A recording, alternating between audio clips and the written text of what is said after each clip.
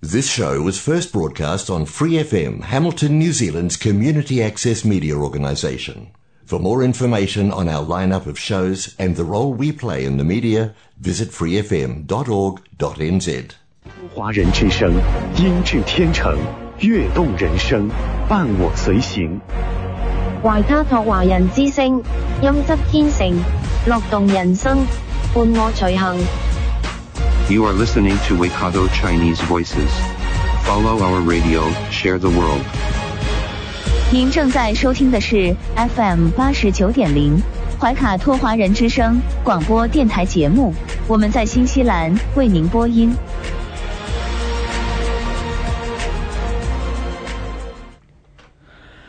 亲爱的听众朋友们，大家晚上好，您正在收听的是 FM 89.0怀卡托华人之声中文广播电台节目，我是主持人建成，我是简妮。今天是2020年12月28号星期一，时间来到了晚上7点02分。现在进入我们今天的第一个节目，由新西兰全国10座城市出版发行的《中新时报》特约播出的新闻晚班车。主持人将和您一起回顾过去一周发生的新西兰新闻事件，让我们来共同关注。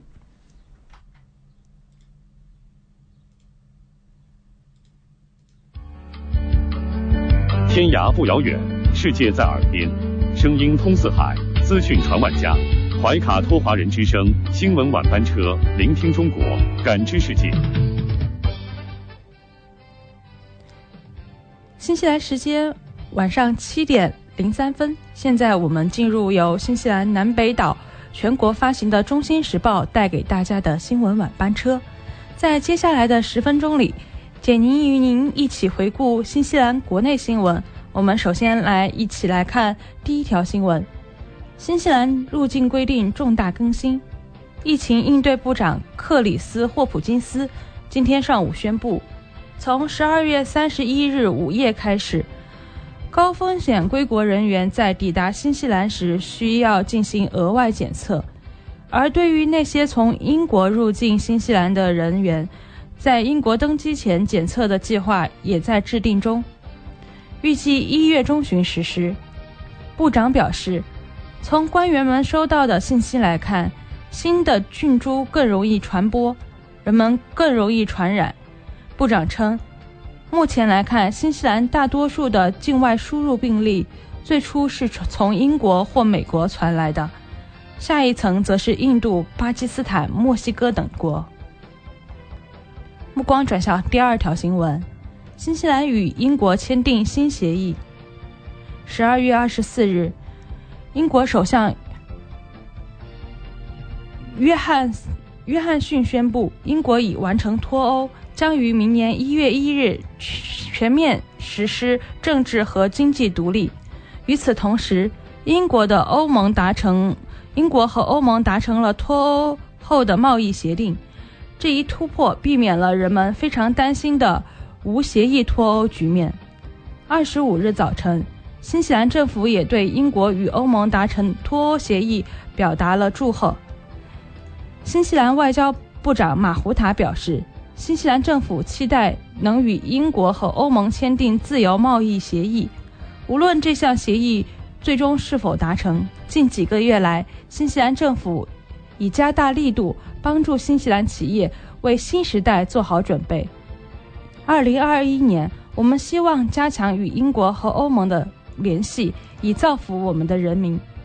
这包括与欧盟和英国就高质量和全面的自由贸易协定进行谈判，这仍是本届政府优先考虑的事项。受疫情被困的新西兰男子独自驾船6个月，只为赶在圣诞节和家人团圆。圣诞节一个归家团圆的日子，无奈今年受疫情影响，许多家庭被迫分隔两地，但一名受困在国外的新西兰男子就想出了一个疯狂的主意。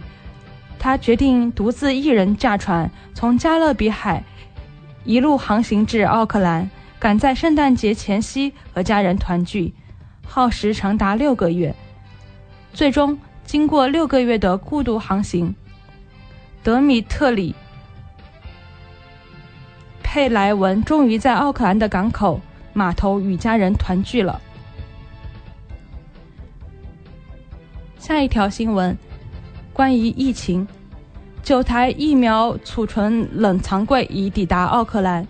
24日早晨，9台大型超低温冷柜悄然抵达奥克兰，将在明年用于储藏新西兰政府购置的150万剂美国辉瑞新冠疫苗。这些冷柜从上海发出，经澳洲的布里斯班于24日早些时候抵达了奥克兰港。新西兰卫生部长发言人表示，大部分冷柜可能将留在奥克兰，其中一些将会被送到南岛，最终怎么分配还需要进一步确定。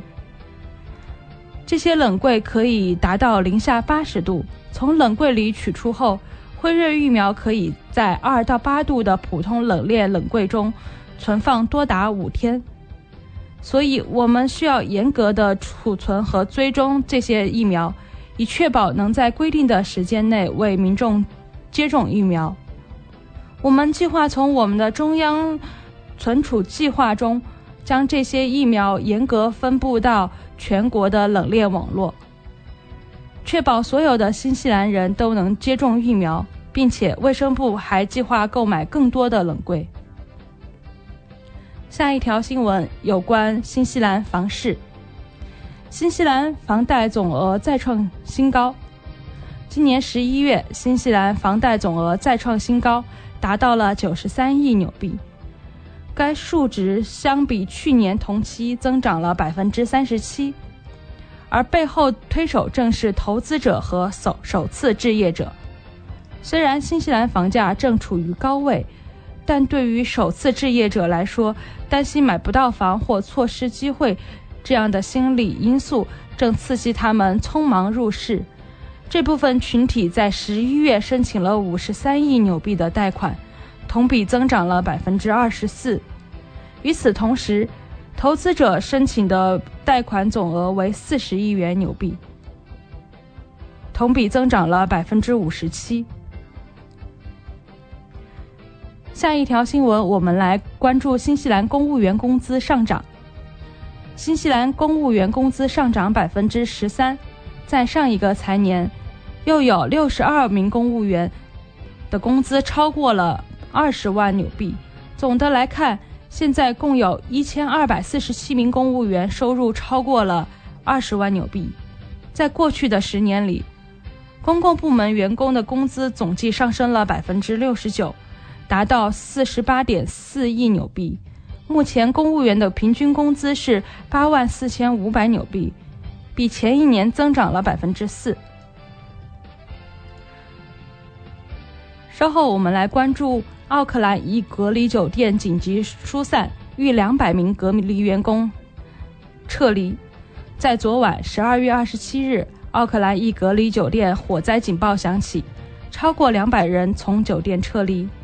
下午6点刚过，奥克兰一隔离酒店的警报响起，具体原因还在调查中。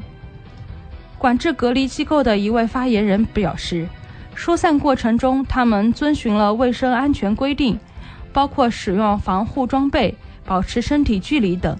晚上7点前，酒店警报解除，人们开始返回自己的房间。下面我们来关注圣诞期间的消息。圣诞惨剧，北岛海滩一人不幸死亡。12月25日上午，北岛霍克湾的一海滩发生潜水事故，一人不幸死亡。上午8点50分，警方接到报警后抵达海滩。一名警方发言人表示，他收到报警，称有人在水中遇险。救援部门提供了医疗救助，但不幸的是，这名人士当场死亡。死亡原因将交由验尸官裁定。下面我们来关注一下新西兰的超市。超市鸡肉被紧急召回。一批品牌生产为 Pork Trucks Politis 生产的烟熏鸡肉正紧急被召回。据悉，被要求召回的产品批次为6728，最佳肠胃期在2021年2月3日之前。新西兰卫生食品局表示，这一批的烟熏鸡肉部分可能没有烹熟，因此被召回。相关发言人表示，受影响的产品不能食用。目前暂时还没有相关病例出现。如果您不小心误食了这批次的产品，并对自身健康状况感到担忧，建议寻求医疗建议。据悉，这批产品只在北岛的超市有售，并未对外出口。买到这批产品的消费者可到销售点申请退货退款。下面我们来关注奥克兰一海滩陷入危机。今年夏天，又有大批新西兰人将拥抱阳光和沙滩。然而，很少有人知道，我们美丽的海岸线正在面临严重的生态威胁。很多物产丰富的盐池正在发生荒凉的巨变，其中包括奥克兰北部一处海滩。当地居民告诉记者，为了限制人们捕捞海产，他们已经展开了相关行动。初级产业部和渔业合规经理史蒂芬·汉姆指出，我们有一支专门的团队在持续监督社交平台，而我们将会在夏季发现很多人通过社交媒体和其他的渠道销售海鲜。为了恢复渔业库存，政府部门甚至对部分海滩下达了临时封锁令，但这并非为了夺走人们的权益。以上就是今天新闻晚班车的内容，接下来我们进入怀卡托华人之声社会杂评栏目《生活在线》，更多精彩马上回来。看世间百态，评人心冷暖，弘社会正气。怀卡托华人之声中文广播社论节目《生活在线》，陪您梳理百姓观点。看世间百态，评人心冷暖，弘社会正气。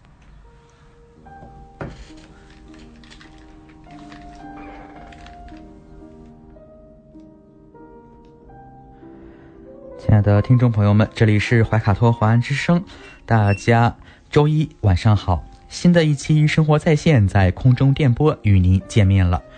今天的节目由主播简妮和我建成共同为大家带来。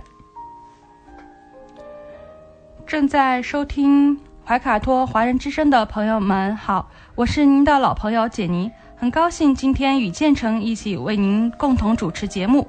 我们在这里预祝您有一个开心的一周。那么我们这一周谈论的话题其实和我们生活是息息相关的。很多人的生活可能会感到平淡无趣，其原因可能是因为缺乏了仪式感。小王子在里面说仪式感就是使某一天与其他日子不同，使某一个时刻与其他时刻不同。今天我们就来看一下发生在成都关于仪式感的这么一个新闻。生活要有仪式感，结婚20周年纪念，休息4天，星期一正常开业。12月23日，四川农业大学成都校区的食堂内，一张手写纸条贴在了一个大饼店窗口上。纸条吸引了同学们的注意，他们在纸条下方跟贴便签，写下留言，希望今后的日子里叔叔阿姨还能长长久久，20周年快乐，祝永远幸福，愿每个懂生活的人都被生活温柔相待。据了解，这大饼店窗口的纸条的作者是41岁的宋占涛。当天他和爱人刘小红刚好一起走过了20年。夫妻俩是河南许昌人，多年来奔走不停，努力挣钱，支撑着一家老小。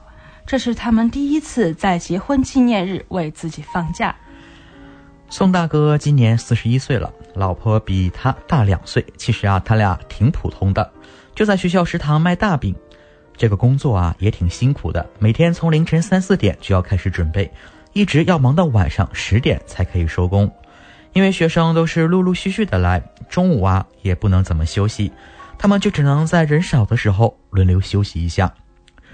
宋大哥说这么多年两口子也没怎么过过结婚纪念日，今年是因为正好结婚20年了。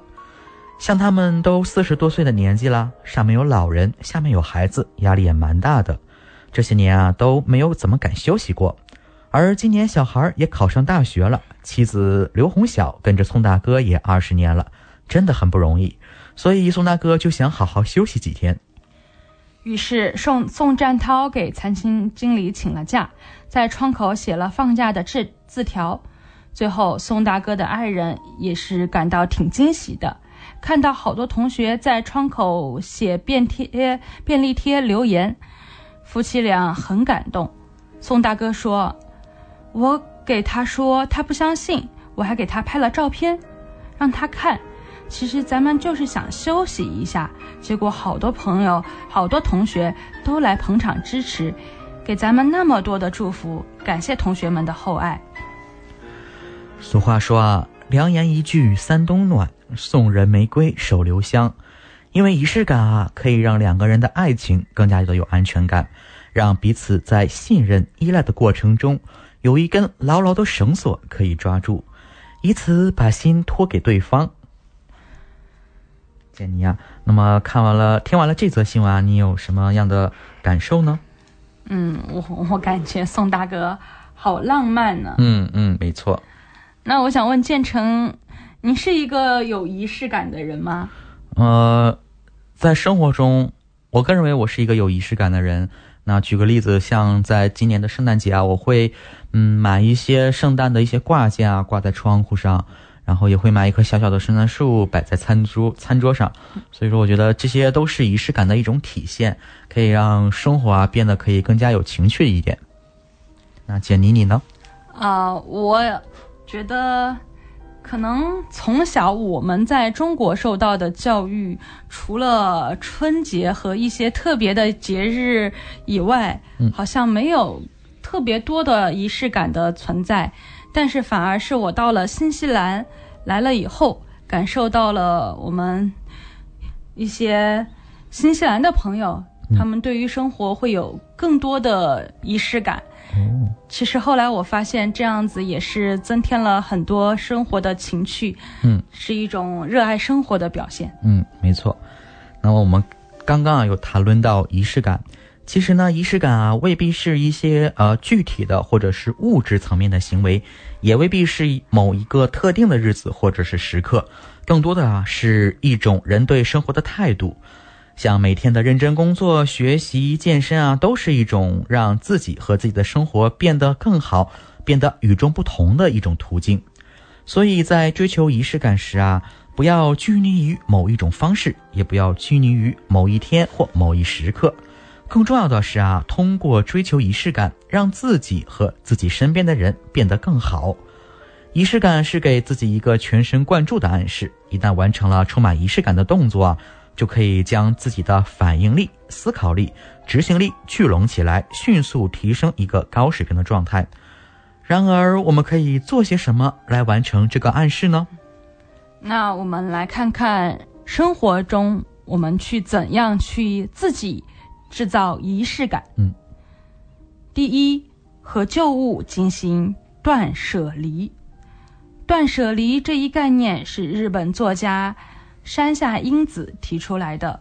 所谓断，即不购买、不收取、不需要；舍，即舍弃，处理掉已占有的却没有用的东西；离，即断掉对物质的迷恋，让生活空间，这个空间也指物质和心理的，重回到宽敞、舒适、自由自在的状态。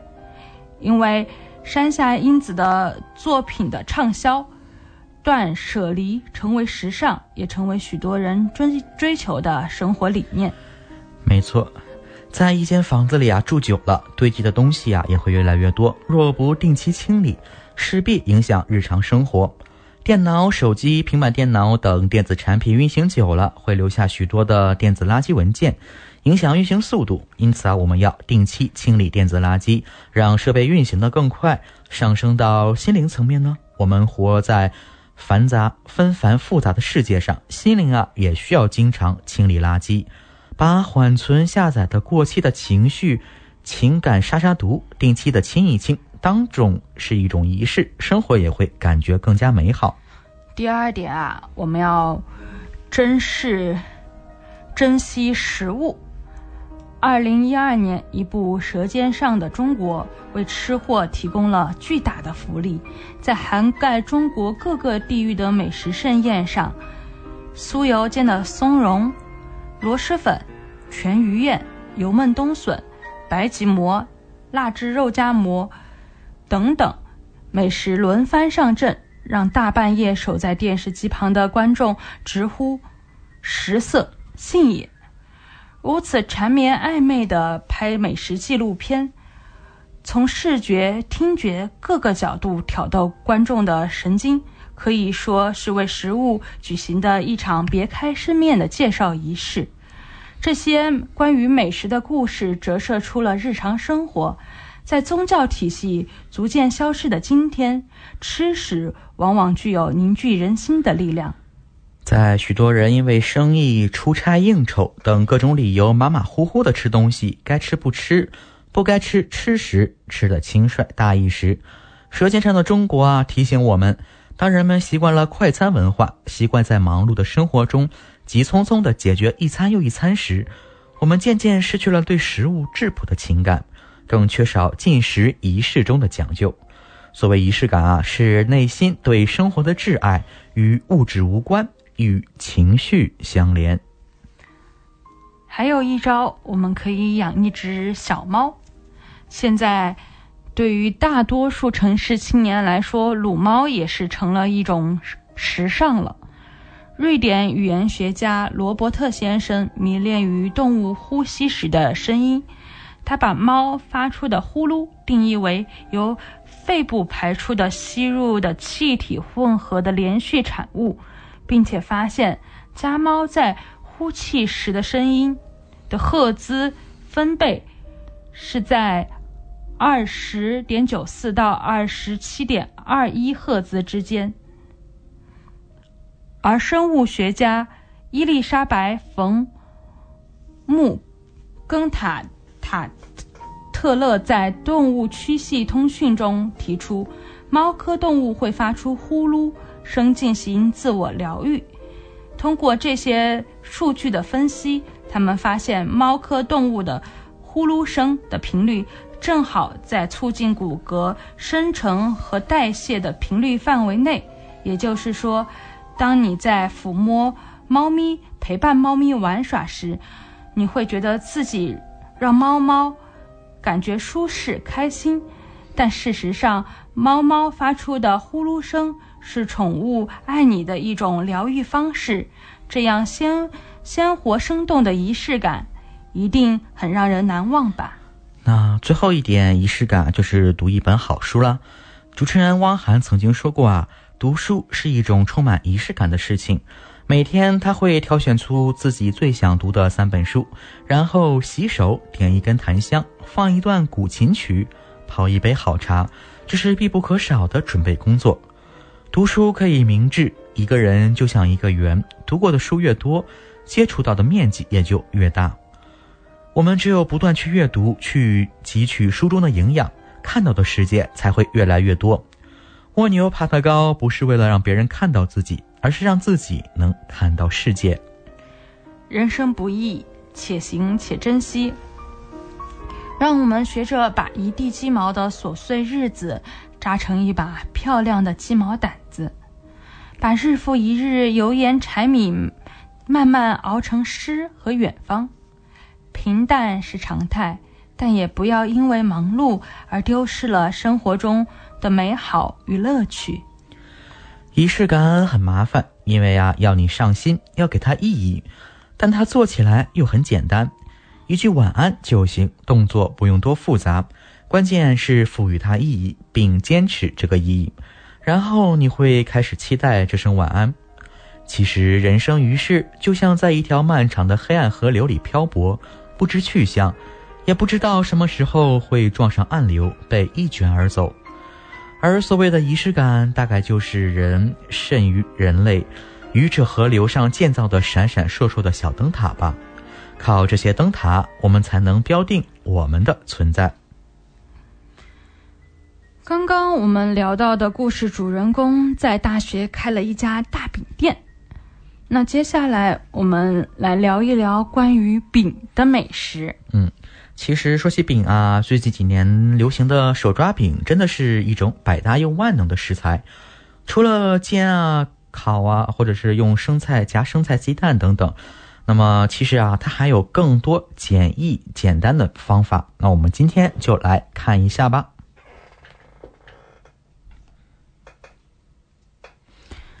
第一，我们可以用手抓饼做成苹果派。要注意的是，往里面放内馅的时候不要塞太多，不然烤的时候饼皮会胀起来，容易露出来。吃的时候酥脆中带有层次感，还沾着微微的酱汁，多了一丝甜蜜。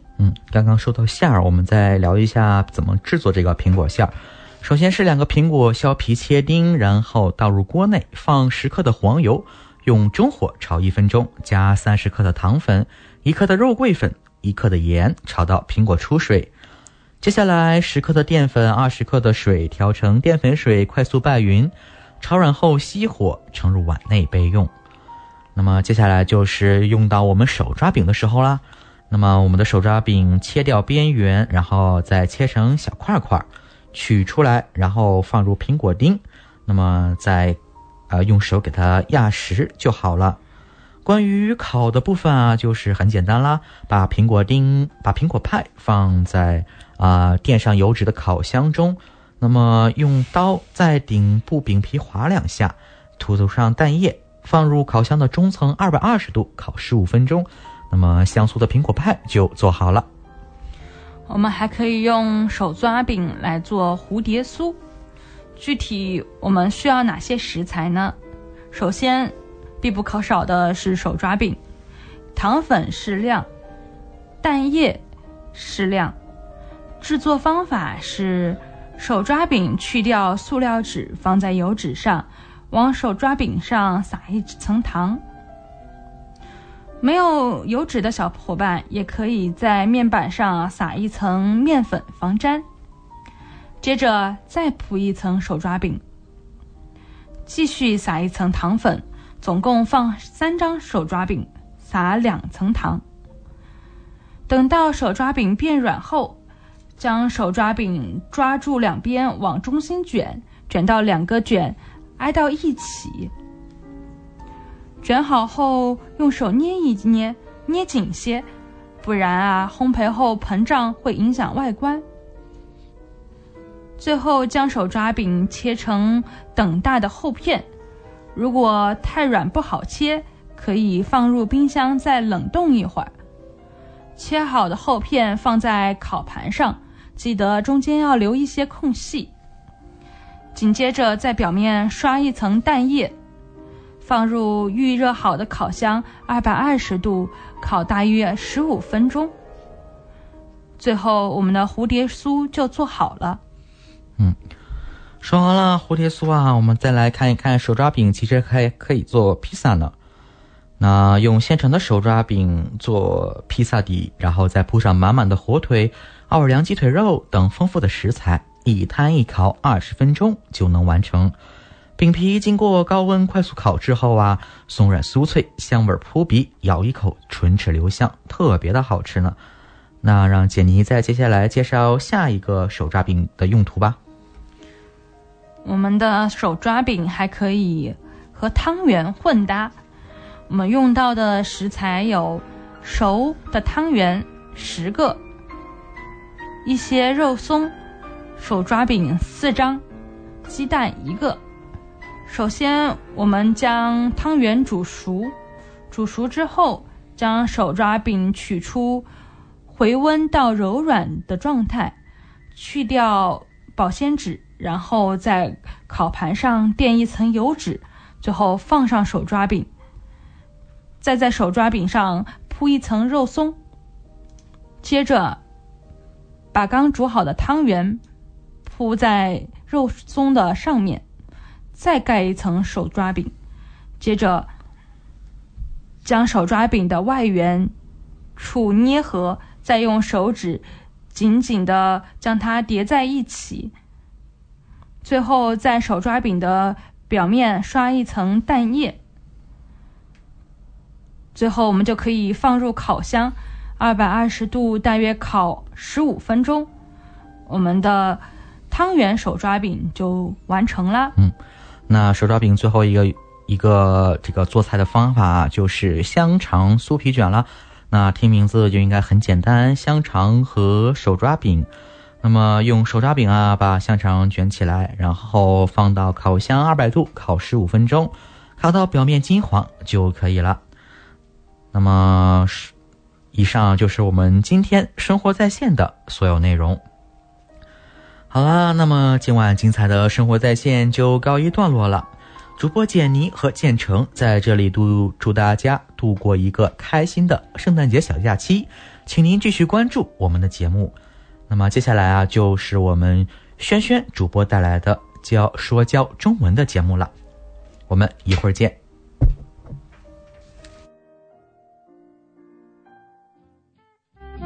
您正在收听的是怀卡托华人之声，调频立体声 FM 89.0，这里是新西兰中文广播电台节目。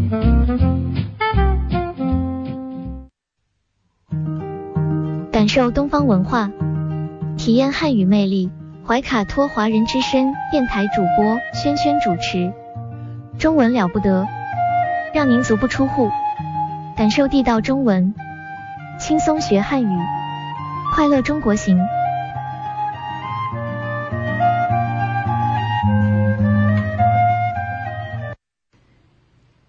嗨，亲爱的听众朋友们，怀卡托华人之声为您效劳。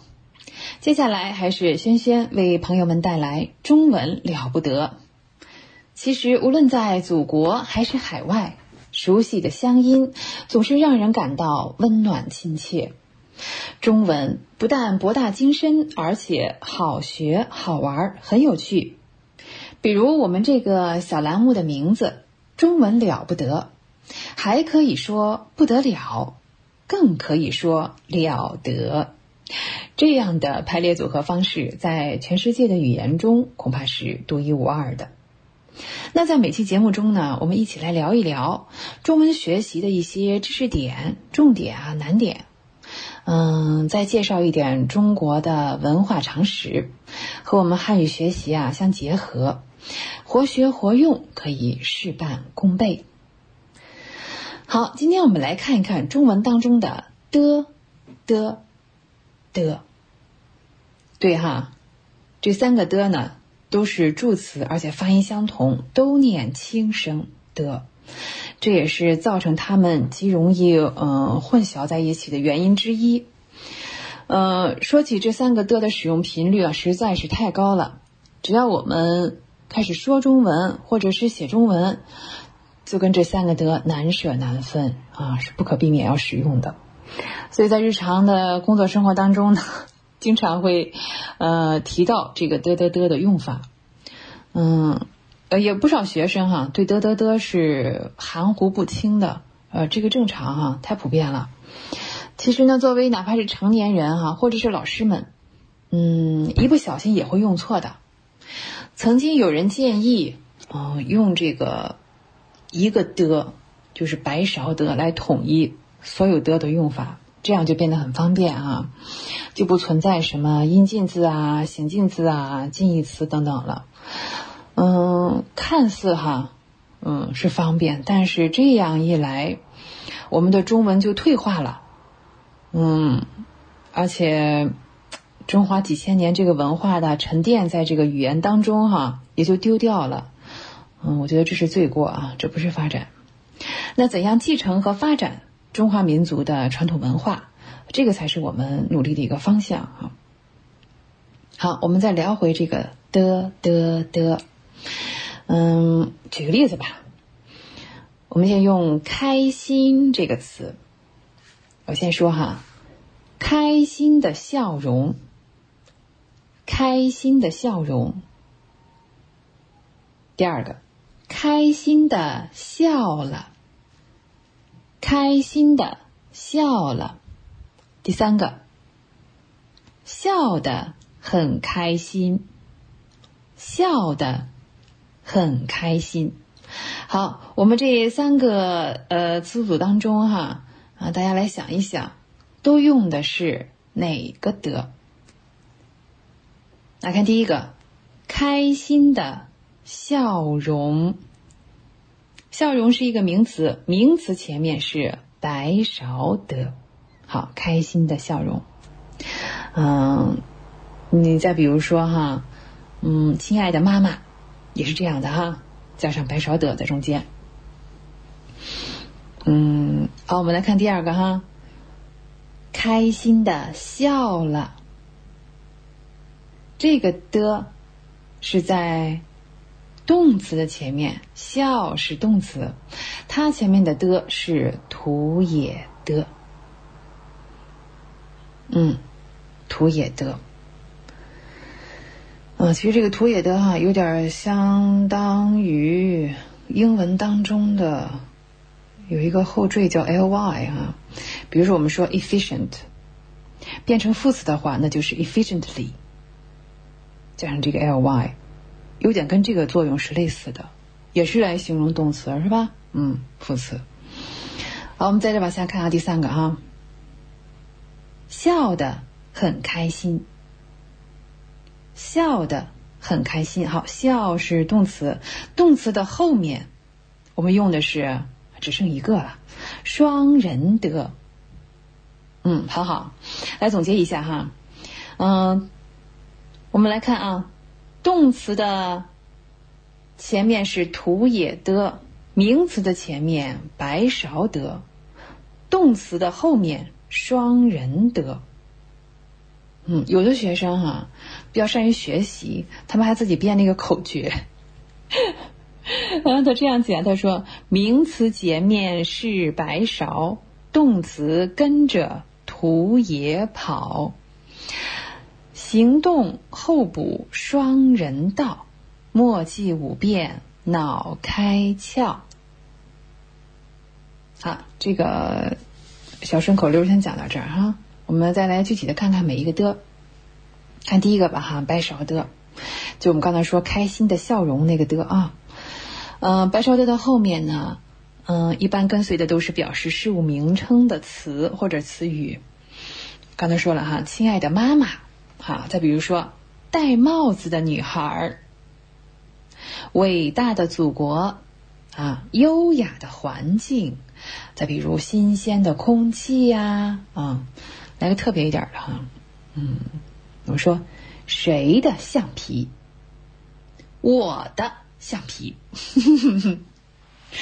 好，接下来看土也的。说了哈，土也的的位置在哪里来着？再想一想对哈，动词的前面，动词的前面。举个例子大声的说，拼命的跑仔细的看，是吧？好，愉快的歌唱，这都可以最后剩一个了，双人的。双人的呢，它比较特别你看前面两个的都是在名词或者动词的前面，双人的呢是在动词或者形容词的后面，然后它后面加上补语后面跟的就是形容这个事物的状态达到了什么样的程度。当然它前面大部分是动词少部分是形容词。比如说最简单的例子跑得快，吃得多，走得慢。来个形容词的红的发紫红的发紫，还有我们经常说好得很啊，好得很，是吧？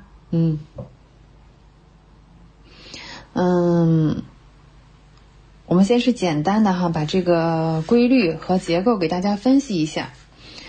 接下来好，最重要的方法还是我们要来造句和举例子。好，注意听哈。这次中文考试结束了，我考得特别出色。这是第一句。这次中文考试结束了，我考得特别出色。根据我们刚才讲的规律这用的是哪个的呀？我们说提示一下考试的考是动词用哪个呢？对是双人的，是吧？考得特别出色。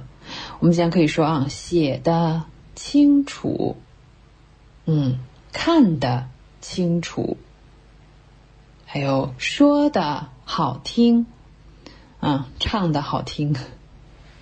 我们来试一试第二个再举个例子。刚才说了是怎么中文考试结束了考得还特别出色，对吧？好，那数学还没考呢，我在紧张的复习。数学还没考呢，我在紧张的复习。紧张的复习。好，复习是动词，动词的前面图也的，对，非常好。好，我们再来看第三个例子。老师说成绩优秀的同学可以拿到奖品。成绩优秀的同学，同学是什么呀？名词是吧？名词前面是白勺的，对。好，三句话再来一遍这次中文考试结束了，我考得特别出色。数学还没考呢，我在紧张的复习。老师说成绩优秀的同学可以拿到奖品。好，说完了考试的事儿我们继续来练习比如说今天和约了朋友见面，去了公园，我们拿这件事情来造几个句子然后看看句子当中的都有哪一些。我的朋友来看我。我的朋友来看我。我的朋友。好，自己想了应该能想出来了我们约好去公园。公园里优美的环境，新鲜的空气，让我们感到放松。优美的环境，新鲜的空气接下来我们高兴的说说笑笑。高兴的说说笑笑。好，说笑笑可是动词好，这一天过得很开心。这一天过得很开心。过得开心动词是吧？动词的后面是双人的好，把这段话呢这几句再来一遍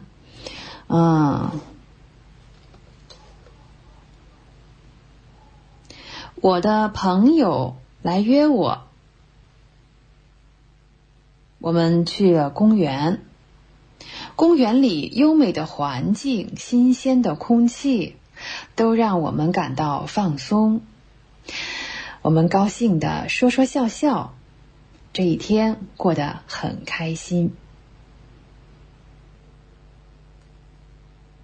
好，三个的助词是汉语初级阶段语法的一个重难点。大家平时多练习多注意好，我们今天这个知识点呢先讲到这里。来看看今天的文化小常识。我们今天来是要介绍一个文物非常有名，叫后母屋顶，过去一直叫司母屋顶，先不管它是叫什么哈，大部分的教材上还写着司母屋顶啊。好，这个司母屋顶是商代晚期，来自于商代晚期哈，高103厘米，长110厘米，宽79厘米，在1939年河南安阳武关村出土的。司母屋顶啊，或者后母屋顶也好，它大概的重量呢是830公斤。1939年它是被盗掘出来的，也就不是官方去考古发掘的哈。盗掘呢是在河南安阳武关村，在一个坟园里。当时盗掘的人呢是当地的一个地主，叫吴培文。在当时的河南已经被日军占领了。吴培文呢挖到了这个大鼎之后呢，想把这个鼎卖掉，但是呢并不希望这个鼎呢落到日本人的手里啊。我估计日本人当时也不会出钱买，是吧？直接拿，就想了一个办法，想把这个鼎分成几个部分。结果呢费了九牛二虎之力哈，只是锯下了2个鼎耳，就鼎的那2个耳朵哈。同时这个时候呢，日军也是一直在搜剿这个司母屋顶，怎么办呢？吴培文呢想了想，还是将这个鼎再一次的埋入了地下，直到1964年，抗战胜利了以后啊，又把这个鼎重新挖了出来。好，不容易啊，做个鼎也不容易啊。好，司母屋顶呢就被运往了南京，作为给蒋介石60大寿的礼物。蒋介石于1948年还跟这个没有耳朵的，当时还没有修复没有耳朵的司母屋顶一起合影。在全国解放的前夕，蒋介石计划将司母屋顶用飞机运往台湾，但是由于这个鼎过大过重，最终呢是没有成功。还好这样我们有更多的人更方便的来欣赏和怀念解放之后呢，司母屋顶就由南京博物馆保管。当时呢他的一条腿上还能看出来当时这个吴培文他们试图把这个鼎锯开嘛，还留着锯下的那个锯痕。当时是锯下2个鼎耳，对吧？对，那经过多年的战乱呢，只找回了1只。在1955年，南京博物馆委派潘成林将司母屋顶腿上的这个锯痕重新修复又填满了，然后根据残存的鼎耳仿造了另外一个假耳朵，又重新进行了还原。到1959年，配好了假耳朵的这个司母屋顶被送到了中国历史博物馆。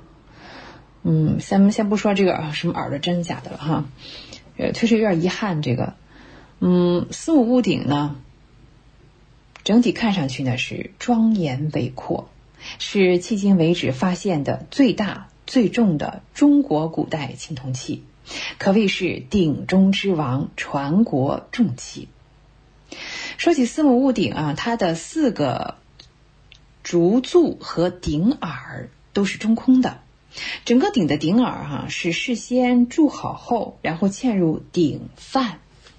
鼎范是模范的范。现代汉语当中我们还保留着模范这个词它是说在某一个领域或者某一固定的群体当中做得非常好很优秀的，可以作为标准的人叫模范。你比如说全国劳动模范。好，再说回鼎鼎范呢就是用来铸鼎用的这个模具。好，鼎耳呢事先铸好之后呢放到这个模具当中，然后再一次浇铸成鼎身鼎腿。那司母屋顶呢在商代晚期采用这种工艺难度也是非常的惊人的。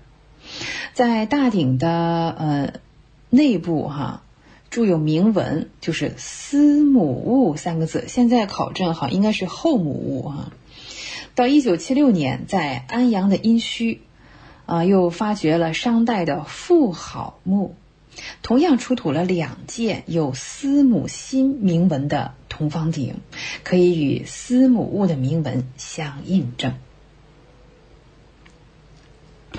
好，这是有关司母戊鼎啊，或者是后母戊鼎。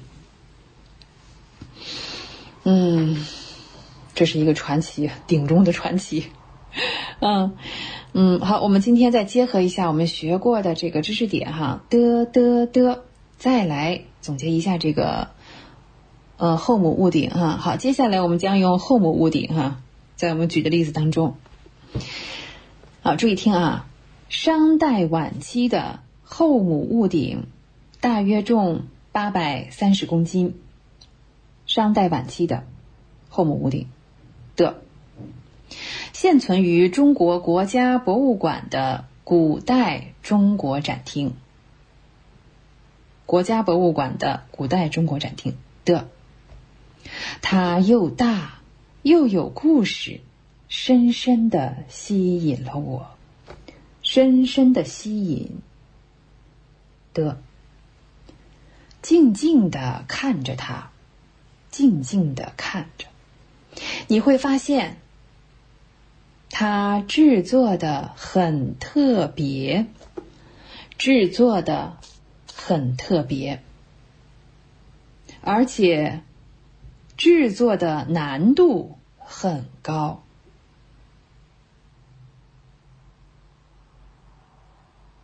注意哈，这个制作的和前面那个制作的不是一个的哟，因为它后面形容的成分是不一样哈，句子成分不一样。接着说啊，美丽的花纹和青铜的色彩，美丽的花纹，青铜的色彩，真是让人看得挪不开眼了呢。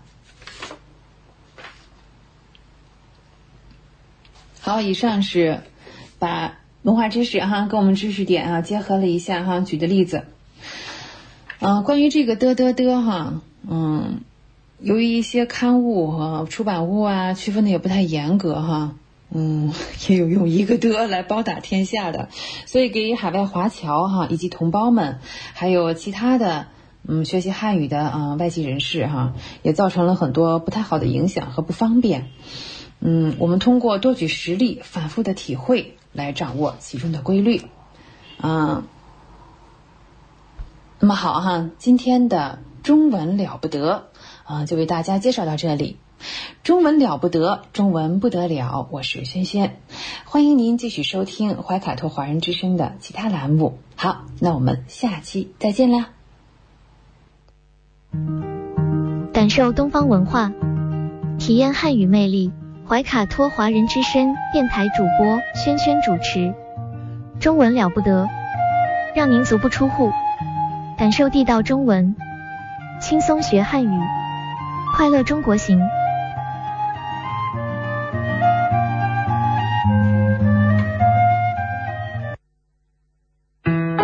资讯全方位，生活零距离，新西兰大小事，有声世界，无限精彩。亲爱的听众朋友们，大家好，很高兴我们在这个寂静的夜晚和您在空中电波相会了。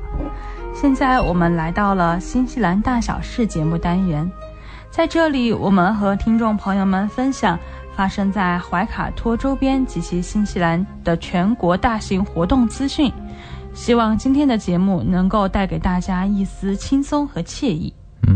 那我们今天的第一个活动是选择采摘属于你的薰衣草。薰衣草花园在汉密尔顿市的郊外，拥有广袤的土地。种植薰衣草的过程从一株株到现在的葱葱郁郁，薰衣草种植工作人员都引以为傲。那么同时种植薰衣草也实现了他们让郊区的土地长满薰衣草的这个小梦想。人们在这个丰富的薰衣草花园不仅仅可以自己选择采摘蓝莓或者是薰衣草，同时呢，该花园还提供可以休息的地方，任何人都可以坐下来放松一下，在薰衣草田园里喝上一杯咖啡，吃一点美味的蓝莓，或是品尝薰衣草食品等等。当然啦，薰衣草花园嘛，还开发了属于自己的天然香薰疗法。而且啊，这个薰衣草花园距离汉密尔顿市中心仅仅只有10分钟的车程哦。那么这个活动的时间啊，是从2020年的12月29号，也就是明天，一直到元旦2020年的1月1号早上9点到下午5点。它的地点是在398号 Marshmeadow Road Hamilton Waikato。 它的年龄啊是所有年龄都合适。关于门票的信息，如果游客只是想看一下拍几张照片是2纽币，同时它也售卖薰衣草，薰衣草是按罐来卖的，每一罐10纽币。而且啊，这个门票只是在这个薰衣草乐园的门口有售卖。下面一个活动，我们来关注到小朋友孩子们的新年前夜派对。孩子们可以一起度过一个有趣的新年前夜派对，同时也是一个很好的交到朋友的机会。免费入场，并且有很多的活动，其中包括保龄球、音乐和绘画以及狂欢游戏。下午5点会有儿童倒计时迎新年的活动。另外，全天都有大量的食物可供购买，包括爆米花、棉花糖、冰淇淋和披萨。有趣的且安全，适合在家庭的环境中进行所有的活动，因此在新年的前夜，这是一件非常有意义的活动。保龄球需要购票去玩耍，我们的小朋友必须要在大人的看管之下才能进入活动。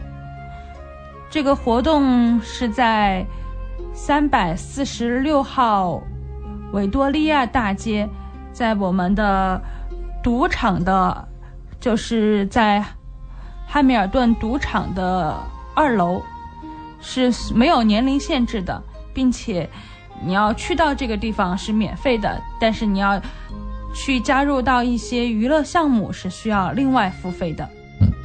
那在节目的最后1分钟啊，我们快速的说一个关于圣诞灯饰屋的这么一个活动。每年啊都会有用圣诞灯装饰房子以及草坪，除此之外啊，还在住户的窗户里装了一个架子，人们会在圣诞节期间啊看到穿上衣服的圣诞老人。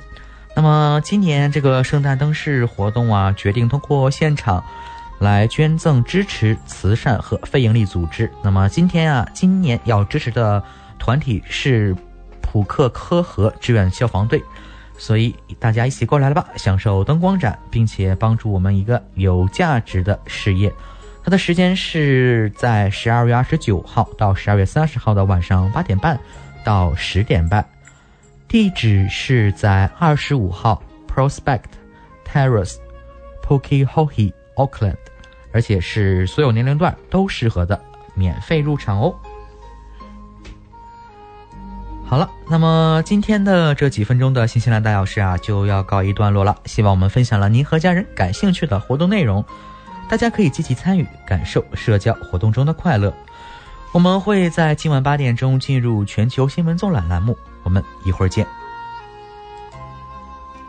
怀卡托华人之声，音质天成，悦动人生，伴我随行。懷卡托華人之聲，音質天成，樂動人生，伴我隨行。You are listening to Waikato Chinese Voices. Follow our radio, share the world. 您正在收听的是 FM 89.0怀卡托华人之声广播电台节目，我们在新西兰为您播音。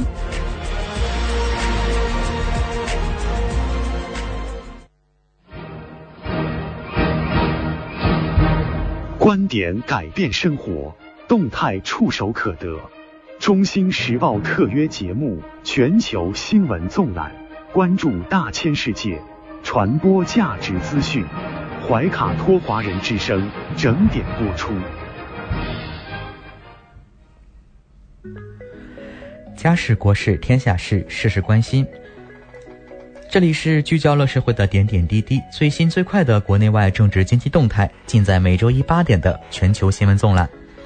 今晚直播间为您播报的主持人是建成和简妮。首先我们来关注中国大陆新闻。13届全国人大常委会第24次会议26日下午在京闭幕。会议表决通过新修订的预防未成年人犯罪法、长江保护法、刑法修正案11和国防法。习近平签署主席令，公布长江保护法等。国家卫健委27号通报，26号31省市新增确诊病例22例，其中境外输入病例10例，上海4例，北京3例，浙江2例，安徽1例，本土病例12例，辽宁7例，北京5例。大连10个社区被列为中风险地区。大连海洋大学通报一学生感染新冠，个别学生被集中隔离。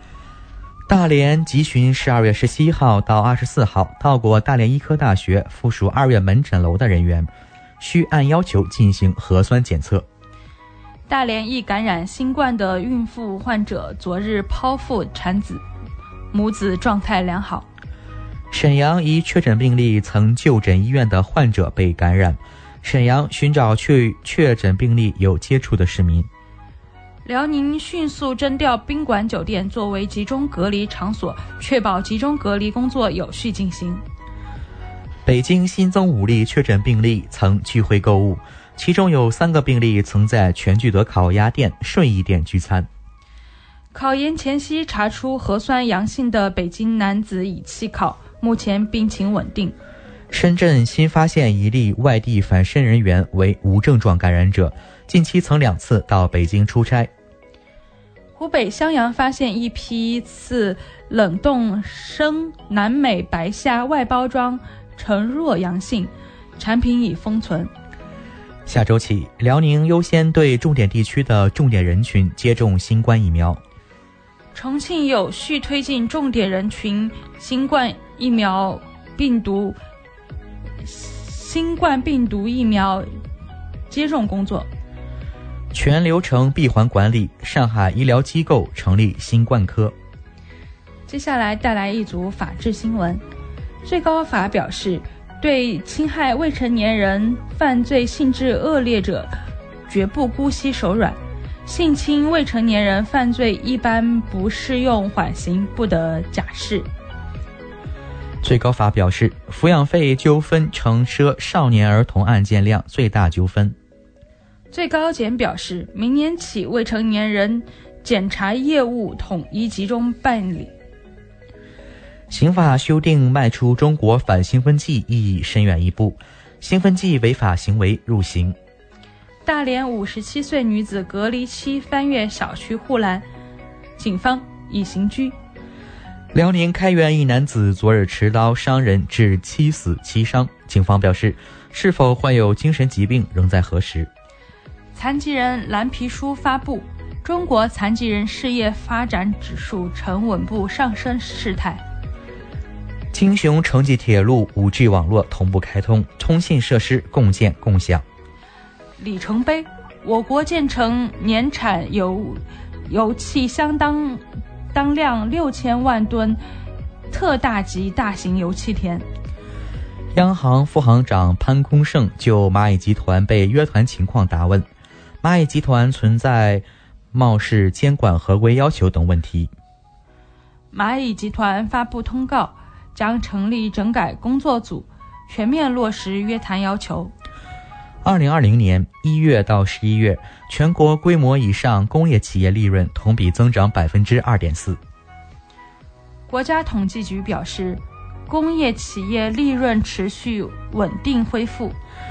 上海倡议软件开发者从供给侧消弭数字鸿沟，大字版、语音版、一键答为老人带来更多便捷应用。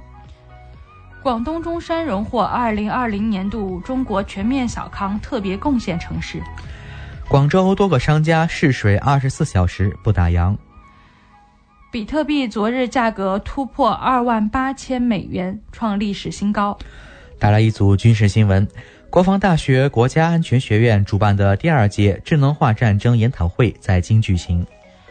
中国纺织工业联合会表示，“14·5”期间将大力度推动纺织军用、民用两用关键性技术核心技术攻关，完善纺织军民两用标准体系，增强纺织军民两用科技成果转化。带来一组文体新闻。文旅部表示，元旦春节假日旅游应做到能约尽约。重大历史革命题材剧《跨过鸭绿江》昨晚登陆央视，全景展现抗美援朝。纪录片《我在故宫600年》将播，聚焦古建筑修缮保护。著名钢琴家傅雷之子傅聪在英国确诊患新冠。黑龙江省大兴安岭地区呼中区监测到零下44.5摄氏度极低气温。港澳台方面，港澳新闻：广州北大科技园数字创新中心落成，助力大湾区高科技发展。香港27号新增70例确诊病例，69例为本地感染，其中23例源头不明。林郑月娥昨日到访政府飞行服务总队，做直升机视察。涉嫌违反香港国安法，许志峰等30名海外乱港分子被警方通缉。台湾新闻：海南省台胞企业之家挂牌，为台胞提供更多更好服务。自称工作压力大，台湾中科院导弹所有人寝室种大麻，因用电大增漏线。国际方面，王毅为中意建交50周年合拍纪录片做视频致辞，展望未来，中方愿意同意方一道，推动中意关系下50年取得更大发展。为应对变异病毒，中英坚定期旅客运行航线航班暂停运行。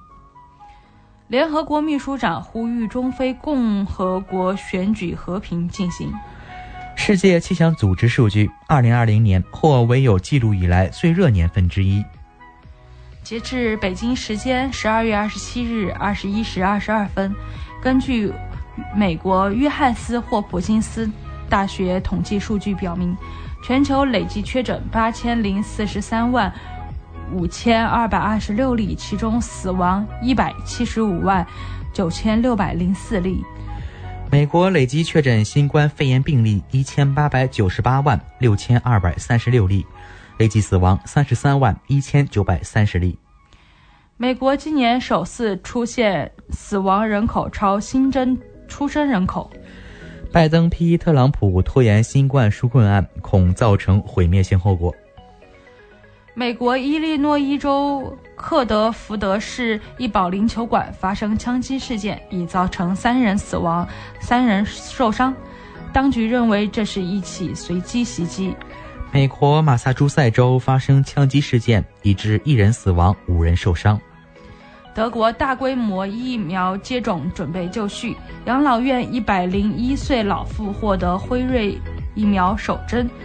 明年1月4号起，英国或推广牛津阿斯利康疫苗，但疫苗获批仍需充分审查。外国媒体消息称，瑞典首例变异新冠病毒感染来自英国。加拿大首度确诊感染变异新冠病毒病例。日本全面限制外国人新入境的政策不含中国大陆等疫情控制的较好的国家及地区。菲律宾总统杜特尔特喊话美国，不提供新冠疫苗，美军就别想留在菲律宾。柬埔寨时隔多日再现新冠确诊病例，累计确诊364例。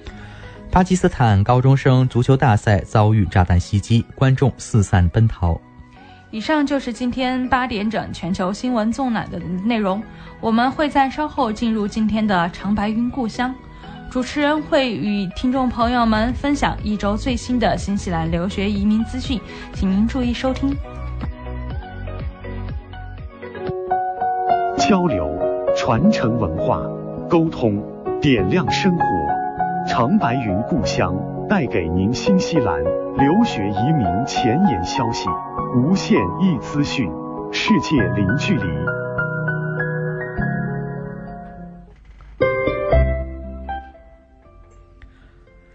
感谢大家继续收听怀卡托华安之声的节目，现在是长白云故乡节目时间，我是主持人建成，我是主持人简妮。在接下来的20分钟里啊，我们将和大家一起聊一聊有关新西兰留学和移民方面的话题。首先我们来关注新西兰移民局最新发布的政策，这些签证将延长6个月。为了缓解劳动力短缺，新西兰政府决定延长许多移民工人的签证。12月20日晚，政府宣布了一系列政策，其中包括将打工度假签证和雇主担保工签，包括持有人的伴侣和孩子，分别延长6个月。而对于原本今年因停工期应该离开新西兰12个月的低技能工签，今年的停工期也将推迟至2022年1月。在此之前，他们都可以留在新西兰。新西兰移民部长克里斯表示，此举可以帮助雇主留住移民工人。随着劳动力市场前景正在变得乐观，我们将实施一系列的调整，确保新西兰现有的移民工人能够留下来，作为雇主招募新西兰人的补充。这些签证将持续到2021年，让雇主和工人都能够放心。我们也将密切关注劳动力市场的发展方向，以及是否需要进行进一步延期。新西兰啊，现在约有19万2千名移民工人，但是如果不做出签证调整，一旦签证到期，这一数字将下降。再加上边境限制，只有少量的新工人能被允许进入新西兰。但移民部长也表示，雇主在雇佣新的移民工人之前，需要先证明没有新西兰人可雇佣。我们的首要任务还是帮助新西兰人就业。我们鼓励雇主继续做好长期劳动力规划，通过培训工人提高薪资待遇来吸引新西兰本地的工人。而对于申请技术移民要求的25块5纽币时薪中位数啊，将至少维持到2021年的7月份不变。那么说完了我们这则新闻，我们看到移民局啊，终于对一些签证啊做出了长达6个月的延期的这么一个调整。是的，也足以见得出啊，这个新冠疫情带给我们这个包括劳动力啊、经济啊等等方面带来的一些困难，移民局也是尽力的在克服、在帮助。但同时啊，我们也不能忽视另外一个方面啊，就是如果我们的像持有学生签证啊、工作签证的这些人，他们有的可能被困在其他国家无法继续完成学业啊，或者无法继续工作啊，感到这个担心啊。在此我们也是这个呼吁新西兰的移民局，那么应该也是时候考虑一下这个持有学签和工签人的这么一些想法，和听听他们的声音。对的，我们也希望我们的留学生尽早的回到新西兰。接下来我们来关注留学生去哪儿。这个是一个比较有意思的话题了，因为教育部日前公布了从16年到19年我国留学生学成回国占比达到了80%。短短的几十年之间中国出国留学人数已经翻了近2万倍。在留学大众化的同时回国发展也成为了主流。那么我们看就是刚刚我们有说到超80%留学生学成回国。那在1972年的时候我国可能仅有36名留学人员，而这数据在2019年已经超过了70万。那在这70万当中自费留学生是大幅增长的，如今已经占到整体留学生的大概90%以上了。那么越来越多的人走出去的同时学成归来的学子也是不断增多的。我们再关注到另外一点的变化，去美国的留学意愿逐渐的减弱。2019年，美国仍是我国留学人群最常见的选择，但其优势已不再明显，倾向于去英国留学的人数正逐渐上升。这或许与近几年美国选择性培养计划 OPT 收紧有关，那么留学生找工作也是比较相对困难的。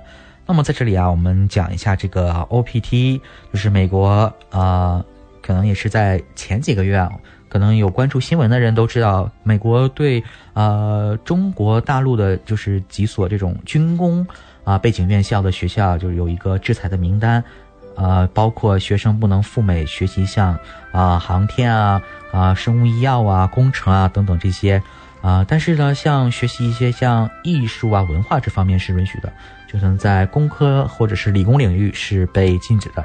再一个可能就是关于美国的工签 H1B 的这个签证收紧计划。那么以前可能很多人会觉得说去美国H1B 这个抽签他抽不到，那可能学个 STEAM 专业可能会好一点但是现如今这个 H1B 的这个工作，美国的工签也是随之收紧的，所以说可能这些都与留学生们选择是赴美或者是赴其他国家的选择都是有关系的。对的。我们再来看看，有1/4的雇主给海归的薪酬会更高。留学生是在海外求职困难才选择回国的吗？调查显示并非如此。留学生选择归国的主要原因是思亲，其次为国内的经济发展状况。因在国外找不到合适的工作而回国的人只占到14%。没错。而海归在就业方面或许是有一些优势的。那么有报告指出26.3% 的雇主给留学生的薪酬会略高于国内的毕业生。2019年40%海归的起薪达到了10到20万，另有64%的受访企业说愿意为留学生提供额外的福利。从雇主的角度来看，留学生的外语水平和独立思考能力更强，稳定性和忍耐力则不入国内的毕业生。没错，与就读专业的偏好类似留学生归国后集中于金融和信息技术等行业，70%选择留在一线及新一线城市就业。对的，我们看到有40%的留学生归国选择在一线城市，有30%的留学生归国选择在新一线城市，其他则占比30%。对，那足以看出，包括一线新一线有大约接近是70%的这种吸引力来吸引这个留学生到当地的，无论是就业、工作、生活等等。所以说这些城市也是为留学生提供了一个便利像比如说上海或者上海就是留学生可以落户，像广州、深圳也都是一样，北京可能难度稍稍有些高包括像其他的一些新一线像这种杭州成都都为这种留学生开出了这种便利的条件。所以说再一个原因也是我们祖国的这个发展日益强大，也是吸引着留学生来学成归国，来报效祖国。所以说这些等等因素都促成了这个留学生现在这个学成归国的这么一个现象。是的。我们来继续关注关于国际学生的方面。澳洲对国际学生的吸引力下降，新西兰会步其后尘吗？根据《金融时报》的报告，在疫情的影响下，澳洲对国际学生的吸引力有所下降。统计显示，目前大约有50万名国际学生在澳大利亚。在疫情发生之后，不少人失去了赖以支付生活费的兼职工作。与新西兰形成鲜明对比的是，澳大利亚并没有将疫情工资补贴扩大到留学生群体，这让很多留学生持有学生签证者遇到了生存的危机。根据调查，包括留学生在内的临时签证持有者中有约70%的人在疫情期间失业或被削减工时，因为雇主优先考虑留住有资格获得公共补贴的当地员工。对此，澳大利亚总理莫里森也曾表示澳洲需要关注本国的公民，如果海外人士无法养活自己，那么就应该回家。据悉，国际学生每年向澳大利亚大学缴纳90亿澳元的学费，整个留学产业每年经济贡献370亿澳元。在疫情有所好转之后，澳洲政府希望海外学生能够尽快回来。近期，澳大利亚批准了一个试点项目，允许来自中国等63名留学生返回澳洲学习，并在达尔文学习。据悉，明年将有更多的留学生将被允许入境。不过，留学生受到的苛刻待遇、旅行禁令、抵达后为期2周的隔离要求，以及与中国趋紧的外交关系，意味着澳洲可能难以保持其作为世界第3大国际教育市场的地位。此外，目前各大学普遍采用的在线教学也让学生开始质疑国际教育的品质。维多利亚大学智库米尔切研究所预测，如果继续实施旅行禁令，到明年7月，澳大利亚的留学人数将降至29万，远远低于疫情前的水平。说起旅行禁令，新西兰现在面对着跟澳大利亚一样的困境。目前，包括很多中国学生在内的留学生依然在苦苦等待，希望新西兰能够早日结束禁令。但也有一些拿到大学 offer 的中国学生已经失去耐心，他们纷纷选择其他国家继续自己的学业。相信随着时间的流逝，会有越来越多的中国学生被迫放弃新西兰。根据新西兰的商业创新和就业部的最新数据，截至今年10月底，新西兰共有66516名学签持有者，比今年3月的81948人下降了 18.8%。自今年2月以来，学签持有者的人数一直在下降，而且下降的速度还在加快。新西兰价值50亿纽币的国际教育产业正在遭受着难以想象的冲击。目前整个教育产业都在盼望着留学生能够尽快的回到新西兰，然而留学生的回归依然遥遥无期。在这样的情况下，不少新西兰高校早已入不敷出，捉襟见肘。包括梅西大学和惠灵顿维多利亚大学在内的多所高校已经宣布，为削减成本可能会裁员。此前，坊间曾传闻国际学生最早可能在2021年初回到新西兰复课，但留学生的人数受到限制。而根据最近传出的最新消息显示，官方机构新西兰教育局建议，从明年1月份开始，每月允许500名海外留学生返回新西兰。虽然这是一个积极的信号，但是这并不是政府的最终决定。而且，就算这个决定落实了，新西兰的国际学生人数在短时间内也是无法恢复到疫情之前的水平。只能说这一年实在是太难了。对的，就像我认识的好多留学生朋友，他们也都还被困在国内，有些可能都已经在国内找好工作了，可能他们就不得不放弃原本的留学计划，也是因为这个疫情和边境的关闭，打乱了他们所有的计划。没错，刚刚我们也有感叹到说这一年太难了。那么今天是我们这个可能是长白云故乡这单一个栏目2020年的最后一期。那么我们用接下来的大概5分钟的时间，让我们来一起快速的回顾一下，那么2020年关于留学移民都发生了哪一些比较大的新闻事件。关边境，推迟 EOI 改政策，2020年就是如此的魔幻。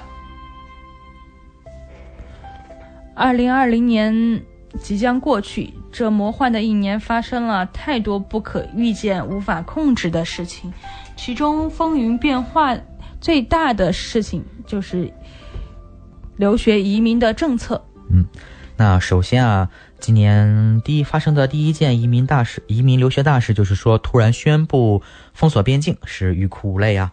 为防止疫情的传播，3月19号，新西兰总理阿德恩宣布关闭边境，只有新西兰公民或永久居民才能进入新西兰，其他外籍人士啊是不能入境的。这一消息一宣布，一时间引起了沸腾，大量留学生和家属亲人被迫隔绝在新西兰境外，被迫与家人和朋友分开，真的是欲哭无泪。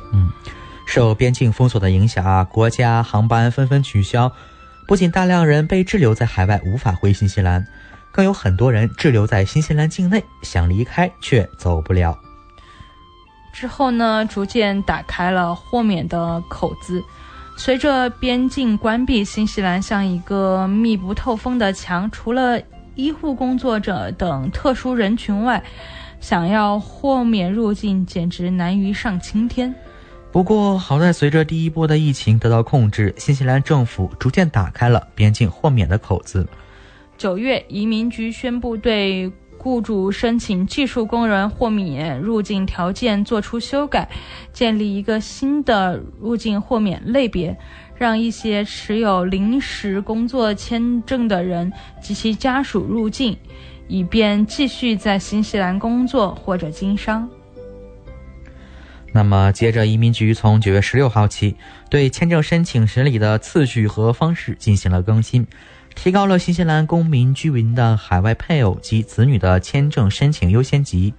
获得这些签证的人将豁免边境管控，拿到签证之后无需事先申请边境豁免即可入境新西兰。随着豁免口子越开越大，到了11月，已经将近有6000名海外工人及其他们的家人通过基础工人条款进入新西兰。那么在12月初啊，移民局确认已经豁免了88名 Netflix 剧组及其家属人员入境，拍摄网剧《星际牛仔》。此外，还豁免了3名 BBC 纪录片拍摄人员入境新西兰。希望随着疫情的逐渐得到控制，新西兰政府能够进一步扩大豁免的范围。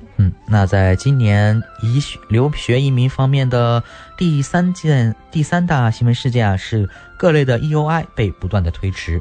边境封锁不久后啊，4月初，新西兰移民局发布最新的政策公告称，将继续把政府的4级封锁警戒列为最优先级，因此签证等一系列申请将有不同程度的调整。最核心的一点是推迟部分居民类提交意向书，我们也就是所说的 EOI 的选取，直至另行通知。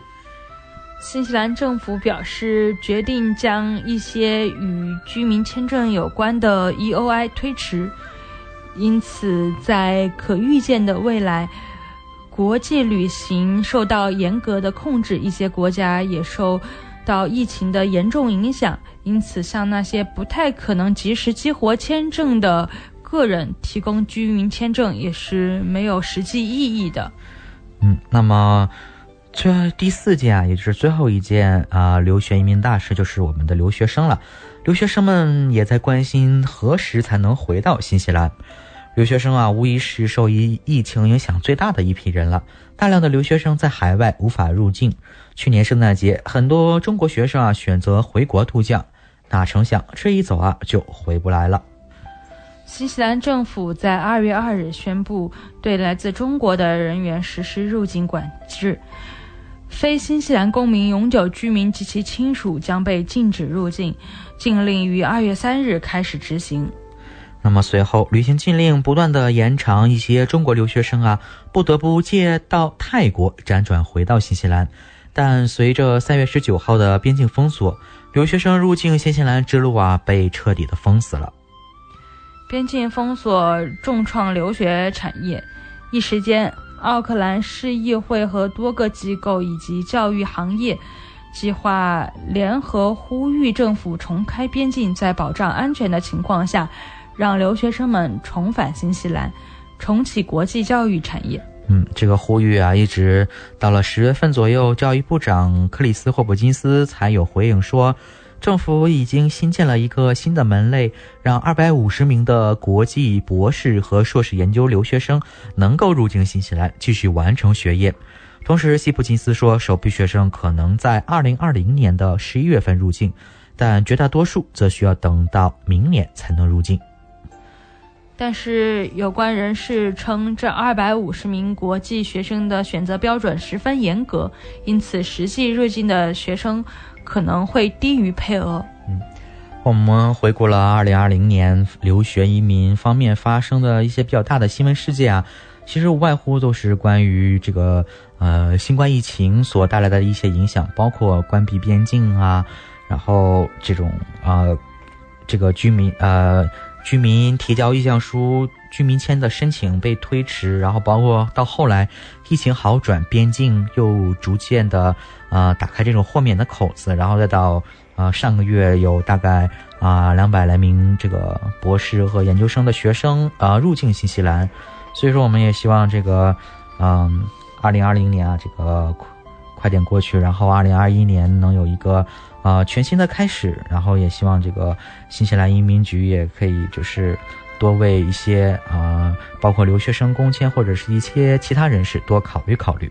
对的，我们在这里再次呼吁新西兰的各位关于移民和对于我们的留学生更多的考虑，希望我们的留学生的权益更多的得到保障。没错。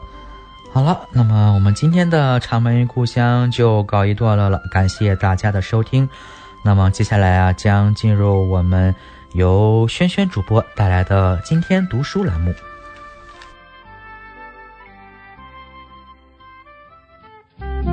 您正在收听的是怀卡托华人之声，调频立体声 FM 89.0，这里是新西兰中文广播电台节目。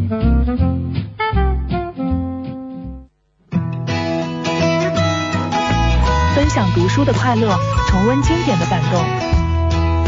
怀卡托华人之声今天读书，甄选全球文坛精品，和您一起读好书，好读书，共品文化大餐。亲爱的听众朋友们，怀卡托华人之声正在播音，我是主播轩轩。又到了今天读书小栏目的时间，每期与您分享值得阅读的好书好文，平淡质朴，娓娓道来，让大家在繁忙的工作生活之余来一点文化加餐，有温度，会思考，爱生活。好，我们今天来打开这本书呢，书的名字叫《反收割》，作者是詹姆斯·里卡兹，由劳加翻译。我们先了解一下这位作者来自美国，詹姆斯·里卡兹，美国国防部和美国情报部门的国际经济和金融威胁顾问，曾任五角大楼首次金融战争演习协调员，约翰霍普金斯大学金融经济学中心顾问委员会成员。他的畅销书其实还是蛮多的，比如说《金钱之死》和《货币战争》，对已经被翻译成了14种语言。好，在这本书当中他跟我们前一个阶段推荐的海盗经济学截然不同跟大致的这个4大学派有很大的区别，比如说古典学派呀、奥地利学派、凯恩斯主义学派和货币主义学派，完全不一样的观点。当然了这些学派都是有很多值得借鉴的地方你比如说古典经济学派，包括这个亚当·斯密，就是写了《国富论》的这一位李嘉图等等比较吸引人的一点就是这些人呢，他没有什么博士学位，他们当中呢，有的是律师，有的是作家或者哲学家，但是呢却在认真的思考在国家和社会的经济中。什么是可行的，什么是不可行的。虽说他们缺乏现代的这些计算工具哈，但是却是深刻的洞察了人性。那奥地利学派哈，对于选择和市场的研究是做出了巨大的贡献。不过他们对于货币的力量的解释，这个面有点窄啊，稍微有点狭隘。钱是很重要的，对，但是只关注钱而排斥心理学哈，这应该说是一个缺陷。比方说在金融上有3个很重要的新工具，一个是行为主义心理学还有这个复杂性理论和因果推论。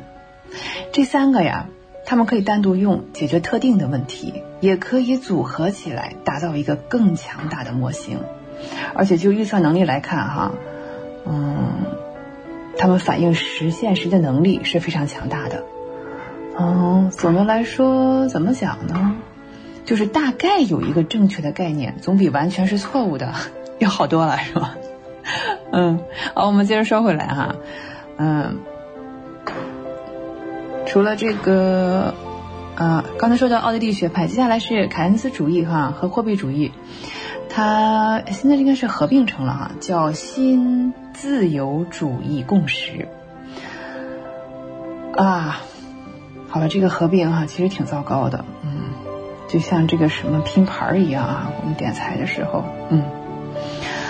但在我们今天推荐的《反收割》这本书当中，作者是利用了复杂性理论，还有这个贝叶斯统计以及行为心理学研究经济，方法非常的独特。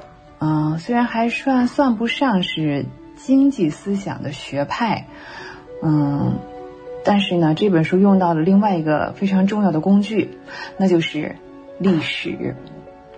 为什么要读历史？我们曾经也探讨过哈。那有人曾经问过这个作者哈，现在哪一种经济思想学派是最有用的？作者的回答就是历史学派。历史学派著名的作家哈，比如说这个沃尔特·白之浩我们非常熟悉的卡尔·马克思，以及奥地利的约瑟夫熊彼特哈。其实历史学派并不会把人变成一个自由主义者，或者是共产主义者，或者是什么奥地利人它不意味着这个，它意味着你将这个经济活动视为文化派生的一种人类活动这样感觉就放松多了，是吧？其实这个经纪人在自然界中没有真正存在过。比如说我们有这个中国人、俄罗斯人、美国人、德国人有穷人有富人那么也有这个比如无产阶级资产阶级这是多元化的尽管如此你将这个阶级文化与经济融合起来，确实能给人以启迪。所以这本书呢，就将追寻着这些脉络、复杂性、行为心理学、因果推论和历史，通过20世纪资本市场的密集网络，来让我们到达任何人都未曾见过的未来。这本书当中作者开篇提到了一个人叫菲利克斯·索马瑞。其实这一位也许是20世纪最伟大的经济学家，但也是最不为人知的经济学家之一。1881年，索马瑞出生在当时的奥地利奥匈帝国，那个时候叫奥匈帝国的德语区，那是在维也纳大学学习了法学和经济学。索马瑞被公认为世界上最伟大的货币专家。他也经常应邀为中央银行提供货币政策的意见。索马瑞不仅先于他人预料了第一次世界大战、大萧条、第二次世界大战，还准确地警告了这些大灾难引发的通货膨胀通货紧缩。他本人也是亲身经历了古典金本位的消亡、战争期间的货币乱象和新布雷登森林体系。索马瑞是在1956年去世了哈。其实在这个预测极端的这些事情方面哈，索马瑞的成功它实际上就是来自于本书中所用的分析方法。他参与市场活动的年代哈，那个时候可能这个复杂性理论和行为经济学是很久以后才出现的。尽管如此，我们还是可以看到哈，他用的方法是什么？比如说他是怎么推断这个一战会爆发的哈，就是从修铁路开始，叫桑贾克铁路哈。这个铁路修得非常的不顺利，他由此就断定了，奥地利和匈牙利哈申请一个铁路的特权，然后俄罗斯和法国的联盟反应是无比的强烈。从这一点上哈，就推断出了一战是可能爆发的。索马瑞哈在1924年到1939年席卷全球的通货紧缩发生的前10年，他就已经写到了哈，人觉得中国人很可笑，他们拒绝纸币，还在秤上称量金属货币。欧洲人认为他们比我们落后5代人，实际上也领先1代。在蒙古皇帝的统治下，他们经历过发行数十亿纸币用于资助军事和庞大公共工程的繁荣，最后呢只落得通货紧缩的苦果。好，随后就我们采用了不同的经济形式哈。同时呢，这本书我们说《反收割》这本书哈，它的出版是在中国出版是2017年。这里面有一段话非常有意思，下一次的金融危机不会只是放大版的1998和2008年危机，它将会有质的不同，它将涵盖全球范围的多个资产类别，它将引发20世纪70年代以来从未见过的通货膨胀，20世纪30年代所带来未见的破产，以及1914年以来未见的交易所关闭。使用国家权力将被用来控制恐慌。好，那在这个流动性将在 G20 的领导下来自国际货币基金组织，中国也会有很大的话语权，资本主义的名誉将因此一败涂地。这大概是3年以前的话，那神预言有没有？好，时间的关系哈，以上就是本期的今天读书。感兴趣的听众朋友们可以翻一翻哈这本《反收割》。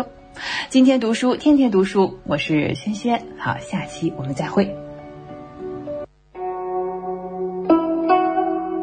传东方智慧，品华夏文化，成圣贤之德，解天下之事。怀卡托华人之声，东方传奇，博览上下5000年，修身美家平天下。亲爱的听众朋友们，大家好，新西兰时间星期一的晚上，感谢您继续守候怀卡托华人之声，我是主持人简妮。我是主持人简成。很多朋友从东方传奇这个名字就能听出来，我们将要和大家讨论来自古老东方的一些风土人情和传统习惯。是的，我们中国经历了5000年的历史进程，传承了许多宝贵的非物质文化遗产。东方传奇这个节目就是为了让身在新西兰的炎黄子孙温故而知新，将中华文明薪火相传。时光流逝，斗转星移，转眼之间我们将告别特殊且难忘的全球抗疫的一年。上周《中新时报》在头版发表的圣诞新年贺词，也就可以代表大部分人的心得。2020走好不送，2021国泰民安。相信收音机前的听众也都在盼望着一个恢复正常生活秩序的新年。按照12生肖的排列，2021年是牛年，牛在先民告别刀耕火种，进入有史以来的文明社会过程中助过一臂之力，人们遂称牛为人畜，甚至誉为神牛，牛文化也随之产生。在中国文化典籍中，牛有极高的象征意义。以乾坤二卦统帅万事万物的周易中，称坤为牛，即牛是负载生养万物的大地及坤卦的象征物，因此坤向地任重而顺，故为牛也，可见牛的资格与天同位。春秋时，《礼记》上说，诸侯无故不杀牛，只有在遇到国事争端，诸侯加血为盟使，才割牛耳取血，每人尝一点生血，由主盟人手执盛牛耳的猪盘，称之为执牛耳。中国古代有关牛的传说很多，大禹治水的传说就与牛有关。长江三峡之一的西陵峡南面有座黄牛山，据说是有头神牛帮助大禹抵通三峡，后来这头牛就化身为黄牛山。庄子养生主篇中记载有庖丁解牛的故事。庖丁是一位颇会宰牛的厨师，成语有目无全牛、观止神行等皆由此而来。关于牛的传说最为精彩的当属牛郎织女的民间故事。诗经小雅大东中的牛郎织女只是隔着银河的两颗冰冷的星星，到了汉代，人间的爱情生活演绎到了牵牛织女心上。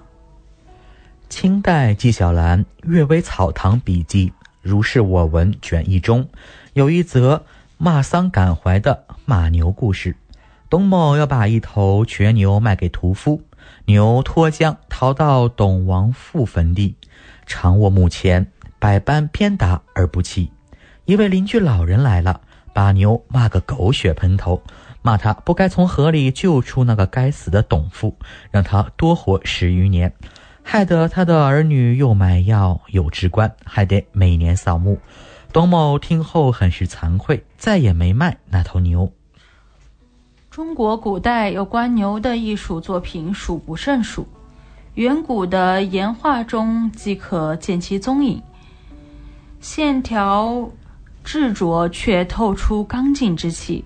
河南安阳殷墟出土的龙山文化陶制牛头，刻画简练却神气活现。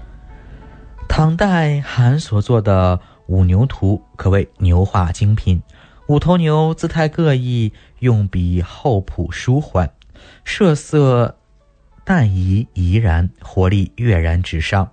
过去民间的牛画也有春牛图，画出了春牛耕耘的情景，引人入胜。现代画家徐悲鸿虽以画马见长，但他所描绘的牛也颇为精彩。他的双牛、鹿旁牛、白牛、儿童和牛之作虽都是寥寥几笔，却画得十分传神。现代画家李可染对牛更有感情，他说：吾崇其性，爱其形，故屡不厌写之。他不仅画牛，还把自己的画室取名为狮牛堂，并在他的牛画中写道：给予人者多，取于人者寡，其为牛乎？著名画家、雕塑家韩美林的牛画、牛雕独具一格。广东画家刘启端以画牛闻名海内外。1997年牛年香港回归时，他画一幅百牛图以示祝贺。牛的艺术雕塑古往今来已成为中华文化的瑰宝。在重庆大足宝顶山大佛湾南崖西端有一组巨型石雕木牛道场。这组宋代雕刻借用牧人驯牛的过程，以牛比心，以牧人与修行者，从初始的心猿意马到最终的物我两忘的境界，具有极高的艺术价值。如已知出土文物中有新石器时代安徽望江遗址出土的陶牛首，辽宁东沟县后归遗址出土的石雕牛头，有陕西洋县出土的商代铜牛弓，牛的造型生动，纹饰精美绝伦。太原出土的北齐陶牛，牛角上挺，牛首昂立，鼻孔张大，脖弓腰下弯，四蹄分踏，显示了强悍的阳刚之美。还有西周中期陕西祁县贺家村出土的铜牛尊，有汉代长沙河西出土10件陶牛，汉墓宁夏出土的夹牛，东汉墓甘肃武威出土的木牛木车，东汉时河南偃师李家村出土的栾金铜牛。有战国时期江苏武进淹城遗址出土的铜牛犀鬼，战国后期陕西新平斗马村出土的铜犀牛尊，有唐代河南洛阳出土的吴建彩陶牛，甘肃秦安杨家沟1号唐墓出土的三彩牛，唐开元12年为修建黄河普金桥铸造的8尊大铁牛，长3米多，最重的一头45000公斤。一方面作为地锚拉住桥上的铁索，另一方面古人认为牛象坤为土，土生水，于是以牛镇水安澜。其中的4尊铁牛已于1991年在西安永济山出土。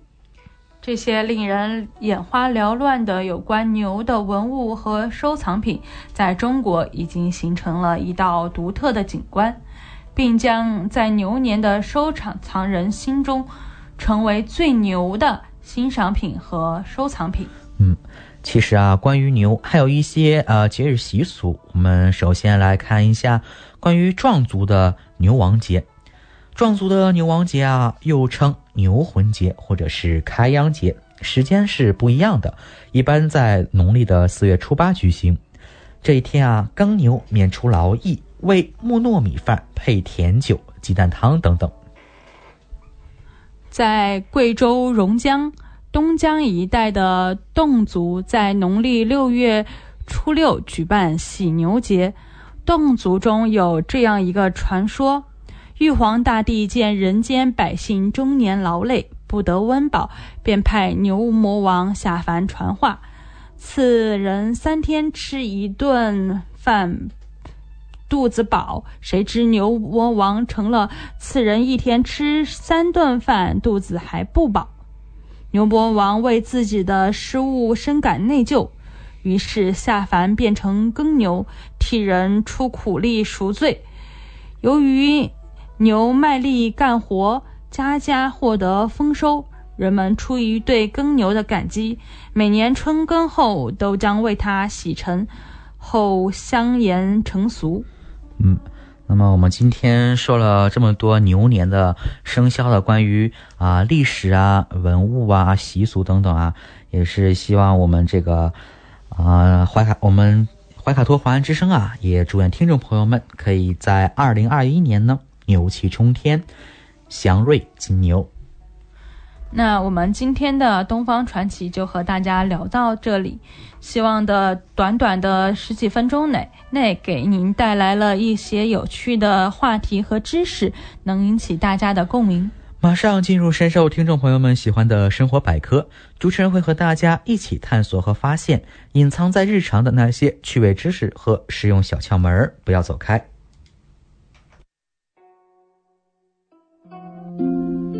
聆听我的声音，精彩您的生活，美妙无处不在。怀卡托华人之声生活百科。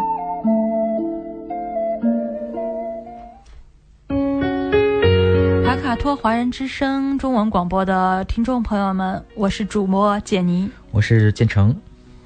感谢今晚大家的陪伴，现在来到了我们今天播音的最后一个单元生活百科。这是一个充满生活小智慧的专题时间，主持人在这里和大家分享各种各样趣味日常小窍门，让您在生活中更加的得心应手。那么在今天节目的最后啊，我们快速的和大家浏览一下那么关于护肤方面的小妙招，怎么防止皮肤出油。那么这里有几个小方法，首先是使用健康的产品，每天用温和的洁面乳洗脸2次，去掉堵塞毛孔的多余油脂。接下来啊，可以用爽肤水紧致毛孔和去除油脂。再有啊，可以用吸油纸和含药的棉片，简单迅速的减少脸上的油脂。第4点啊，必要时使用深层的洁净面膜，去除多余的油脂。那么第5点就是使用无油的保湿霜和防晒霜等等。那接下来请简妮给我们介绍另外几种方法吧。如果皮肤出油引起痘痘，可以用非处方祛痘药膏进行治疗。那么我们刚刚说的是方法1啊，就是使用健康的洁面产品。我们接下来说一说第2个方法，改变一下生活方式。如何改变呢？首先是吃富含抗氧化剂和欧米伽3的脂肪酸的健康食物。再有啊，就是多做一些运动，还有运用放松或冥想的技巧来应对压力。那请简妮给我们接下来介绍一下其他的方法吧。首先还有呢，我们需要获得充足的休息，每晚睡足7到9个小时，皮肤会在睡觉的时候自我更新和修复。缺乏睡眠会影响皮肤的健康。还有我们要大量的喝水来滋养我们的皮肤。想要保持皮肤的健康，就必须保持皮肤有足够的水分。好了，那么我们今天啊，这短短的几分钟介绍了如何防止皮肤出油。那么在接下来可能在以后我们会继续和听众朋友们分享更加详细的如何防止皮肤出油的小妙招。好了，现在到了我们今晚播音的最后一个部分，我们的天气预报环节。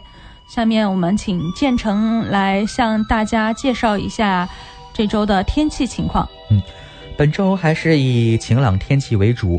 那么周2到周5最高平均温度是25摄氏度，最低平均温度10摄氏度。那么周2到周5啊，全部都是晴转多云，晴好的天气哦。那么周6周日请简妮介绍一下吧。周6到周日我看到的是在周6还是一个晴天，但是可能在周天我们会有阴雨的驾到。对的，最高气温在24摄氏度，最低气温12摄氏度。好了，我们今天的中文播音又该跟大家说再见的时候了。感谢您收听今天晚上的节目，明天晚上7点钟别忘记和我们一起分享怀卡托华人之声带来的好心情。主持人建成、简妮在这里祝大家好心情，我们明天晚上7点钟再见，晚安。怀卡托华人之声，音质天成，悦动人生，伴我随行。懷卡托華人之聲，音質天成，樂動人生，伴我隨行。You are listening to Waikato Chinese Voices. Follow our radio, share the world. 您正在收听的是 FM 89.0怀卡托华人之声广播电台节目，我们在新西兰为您播音。For more episodes, use the accessmedia.nz app for iOS and Android devices, or subscribe to this podcast via Spotify, iHeartRadio, or Apple Podcasts. This Free FM podcast was brought to you with support from New Zealand On Air.